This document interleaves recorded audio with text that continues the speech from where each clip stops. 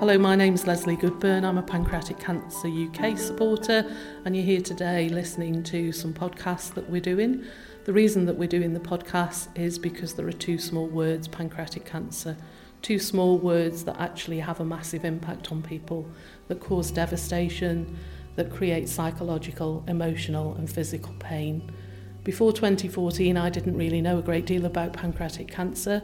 I knew that it was one of the cancers that had a poor survival rate, but that was probably all I knew. In 2014, my husband Seth was diagnosed with pancreatic cancer. We were thrust into a world of palliative and end-of-life care, and unfortunately, 33 days after diagnosis, Seth died from pancreatic cancer.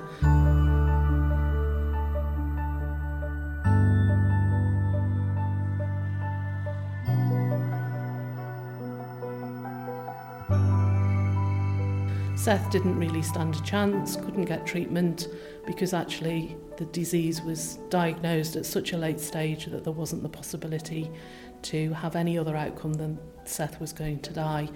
So after Seth died, spent a lot of time thinking about how to support Pancreatic Cancer UK to raise awareness of the disease, of the signs and symptoms, to raise money. So I've spent the last 4 years working with various different organisations, getting GPs trained, raising funds through doing things with Emma Bridgewater Pottery, doing charity balls, standing in the street during Awareness Month and giving out leaflets to raise awareness. Last year we did some work around patient stories. This year we're doing the Purple Rainbow Pancreatic Cancer podcasts. The podcasts are designed to give everyone who listens to them an idea about what the pancreas does, why it's important, what its function is, what happens when cancer forms, what the signs and symptoms of the disease are, how people can recognise those signs and symptoms so that they can go to the GP and hopefully get diagnosed early enough for treatment to be an option. We're going to talk to some of the UK's leading clinicians, nurses, allied health professionals, experts in various different fields, and most importantly, we're going to talk to some patients and families who've experienced the disease. So over the course of Pancreatic Cancer Awareness Month, which is November, the Purple Rainbow Pancreatic Cancer podcasts will be broadcast, and it'll give you all an opportunity to understand the disease much better, to think about how you can support raising awareness going forward, and to spread the word about pancreatic cancer, and hopefully make sure that in the future many more people are diagnosed earlier and people are given the chance for treatment, the chance that Seth never had. I'm Charlotte Foster, podcaster and journalist. In this episode, I'm going to be talking to a woman who has experienced pancreatic cancer herself and talks about it really openly in her own podcast.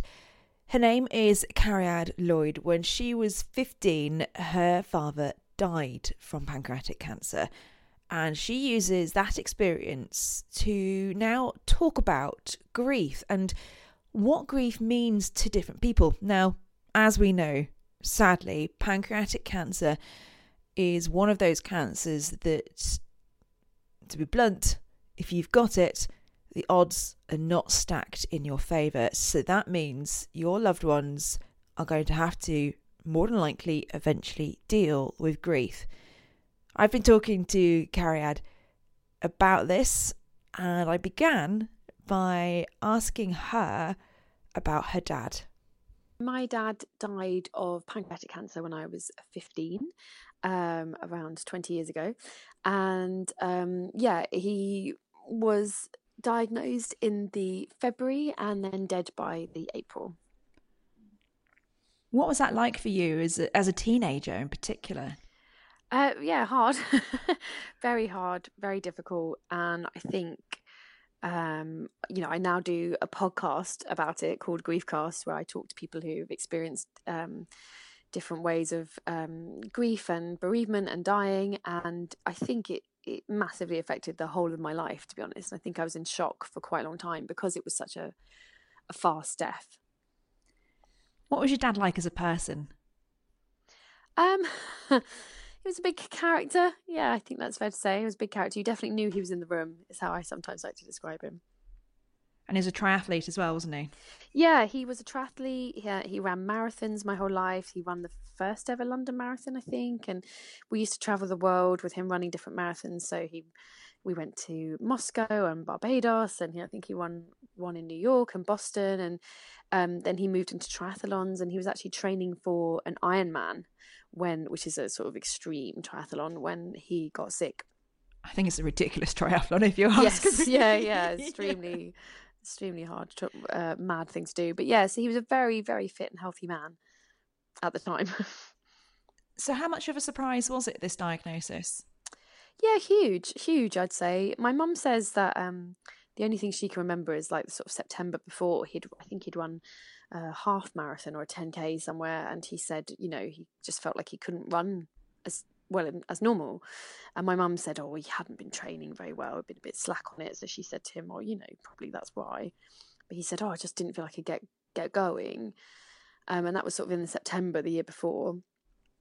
And he turned yellow is what happened. So in the February he went yellow and was very ill, and everyone said it's jaundice, and then they started doing more tests. They said it's liver cancer, and then eventually they said, actually the primary tumour is wrapped around the pancreas, and so it's pancreatic cancer and secondary liver cancer. So it was a very sort of sudden, quick diagnosis, but obviously, as is typical with pancreatic cancer, it was really kind of too late by the time we found out what was happening. I remember being just generally very angry with the world when I was 15, and I don't know how I would have reacted to anything like that happening to either of my parents. You say it's affected your entire life. Yeah, and I don't mean that necessarily in like a hugely negative way, but of course it's just, I think what I'm trying to do with my podcast, Griefcast, is really talk about the fact that when someone dies, you don't get over it. It just becomes part of your life. So it's affected the rest of my life, because obviously one of your parents dying is one of the biggest things that can happen to you. And the analogy I always use of if you had a baby, someone wouldn't say to you when that child was 10, oh my God, they're 10, get over it, stop looking after them. But people say, they've been dead 10 years, surely you're fine. It's you're kind of never going to be, you're not going to get over it. You learn to live with it. And I said it's not to be negative. I think it's given me great strength, and it's given me great emotional intelligence, because I went through something so young. But that doesn't mean it doesn't come with other factors. I was very, very angry as a teenager, because I had, most teenagers are angry without really having a reason, and I had a very good reason. So yeah, I think of list of reasons, that's quite high up. Yeah, so I really went for the anger, because I felt very justified. I was like, this is definitely worth it. I'd let you off that one, I think, just a little bit. You mentioned about a time scale of grief, and that's something that when I've spoken to friends who've lost their husbands, lost their partners, lost their parents as well, that's something that they talk about as well, is that they're expected to have this deadline of right, over it, move on. It doesn't happen, does it? No, it doesn't. And it's not to say you'll feel the same, awful, unbearable sadness as I think you do the first year. Forever. You don't. You definitely move through things, and you have normal days, and I can have a whole year where I feel fine, or I can have a year where I for 6 months of it I feel terrible. It really, and I think that's we're now moving into is I think it's a form of grief that was coined by Lois Tomkin. Please correct me if I'm wrong, but the idea that life grows around this grief, but the size of that grief never really changes. Life just grows around it, and so you can't quite see it as clearly as you used to. But obviously things remind you of them, or crop up, or it's Christmas, or it's a birthday, or it's Father's Day, or somebody says something like, God, I hate my dad, he's so annoying. And there's so many tiny ways that you can be reminded of it. And I think sometimes, the language that we even lost, and, they've, gone to a better place, all these things. It's like, my dad died, he's dead. That's a huge thing that I went through, and it always will be. And if I want to be upset about it, I will be, because I accept that it's a big thing. And I think we need to get better at letting people be upset about things. This might sound like a strange question, but was it easier with it being such a quick death? It was only from diagnosis to dying, very short space of time. Do you think it would have been harder watching him ebb away over months? No, I think, and I hope you don't mind me saying, I think that's a really bad false road to go down, which lots of people do when they haven't experienced it. And when he died, lots of people said that to us. They were like, oh, it's so good, it was quick, he would have hated to be ill. And that's not to say you're not right. Yes, I agree with you. My dad was a very active person. I don't think he would have enjoyed being ill. But then you get into scales. Well, would we like 1 more month, 1 more week, a day? Like, well, what's enough and what's too much? What's traumatic for him and what's beneficial to me? I think however someone dies is hard. And we look for logic. We're desperate to find like, oh, it was quick and that's why it was okay. And it's like, maybe it just wasn't okay that he died. Maybe it's just very sad and very tragic. And if we talk about it in its true sense, it's a really, really sad, tragic thing that happened to me. That doesn't mean I'm in pieces now. But when we try and cover it and make it better and put it in a neat box, we deny what it is, which is a really sad thing. And that's why people think, oh, I should be over it because, they did die quickly, or they were 85 and, we did know they were going to die. Like, these things can help, but they don't take away the sadness of a death. And it's okay to be sad about a death, isn't it? Absolutely. It's okay. It's okay to be sad. And I think that's the biggest problem we face is we don't want to be sad. So we don't want to let other people be sad because we think, well, the best thing I can do is cheer them up. And it's like, sometimes you can, but you have to kind of check in and go, do they just need to be sad today?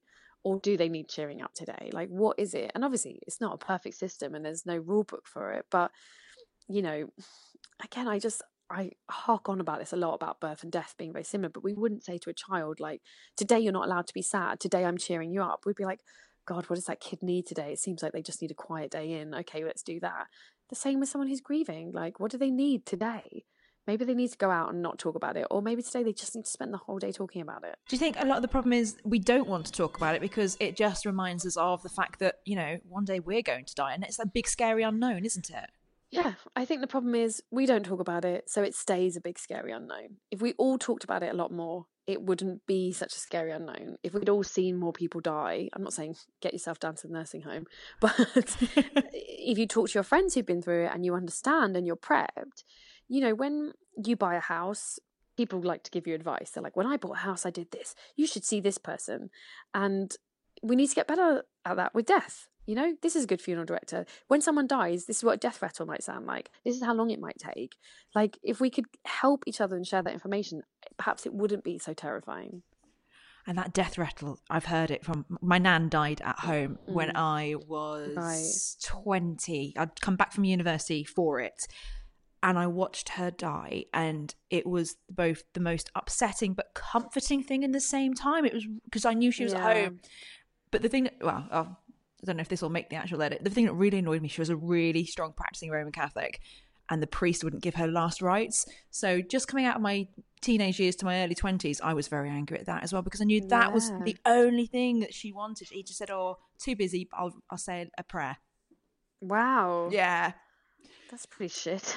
Isn't it just? Yeah, that's shit. And you have every right to be angry about that. That's the thing of like, people can make mistakes during the death process, and it's important that rather than those mistakes just being like shoved away, which is when you get angry, is they go, okay, well, how can we make sure that doesn't happen? How can I tell a priest that wasn't okay what happened?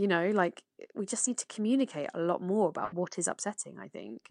And it's about having a good death wherever is possible as well, isn't it? Yeah. I mean, obviously some people can't, they die very tragically, and or they're they are completely out of control of it, but there are ways of trying to have a good death. And I think the way to have a good death is that you should talk about it before you are sick or run over by a car, so then people know what you wanted. Yes. I think, and again, it's having that conversation, having that awkward conversation that you might not want to have, but you don't want to have it when someone can't tell you anymore what they need and want. I'll be honest, when I first started listening to your podcast, Griefcast, it was when you got the award recently. Yes. I thought, oh, I'll have a listen. I've not seen this, heard this.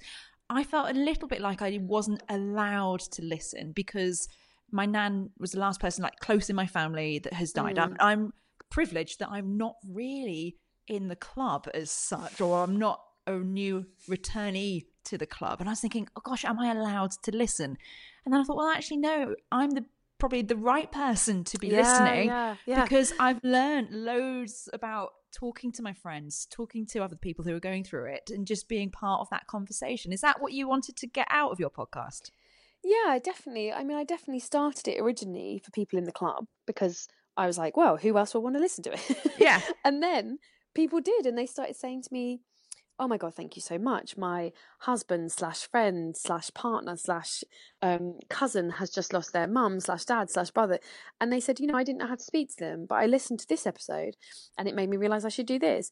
And also, what I've realised over time from doing it over these 2 years is like, everyone's in the club. You lost your nan, she was important to you, you would have grieved for her. And we're so quick to have this hierarchy of grief, I call it. We're so quick to say, oh, well, that's not important. And, I had an episode with the comedian Michael Legg who came to speak about his dog. And he was like, look, this dog was really important to me. And, his auntie died at the same time. And he said, my auntie lived in Ireland. I barely saw her. I wasn't that close to her. I was sad. But this dog lived with me, put its head on my lap every single night for 10 years and went through so much with me. I was closer to this dog. So of course I'm grieving this dog in a different way.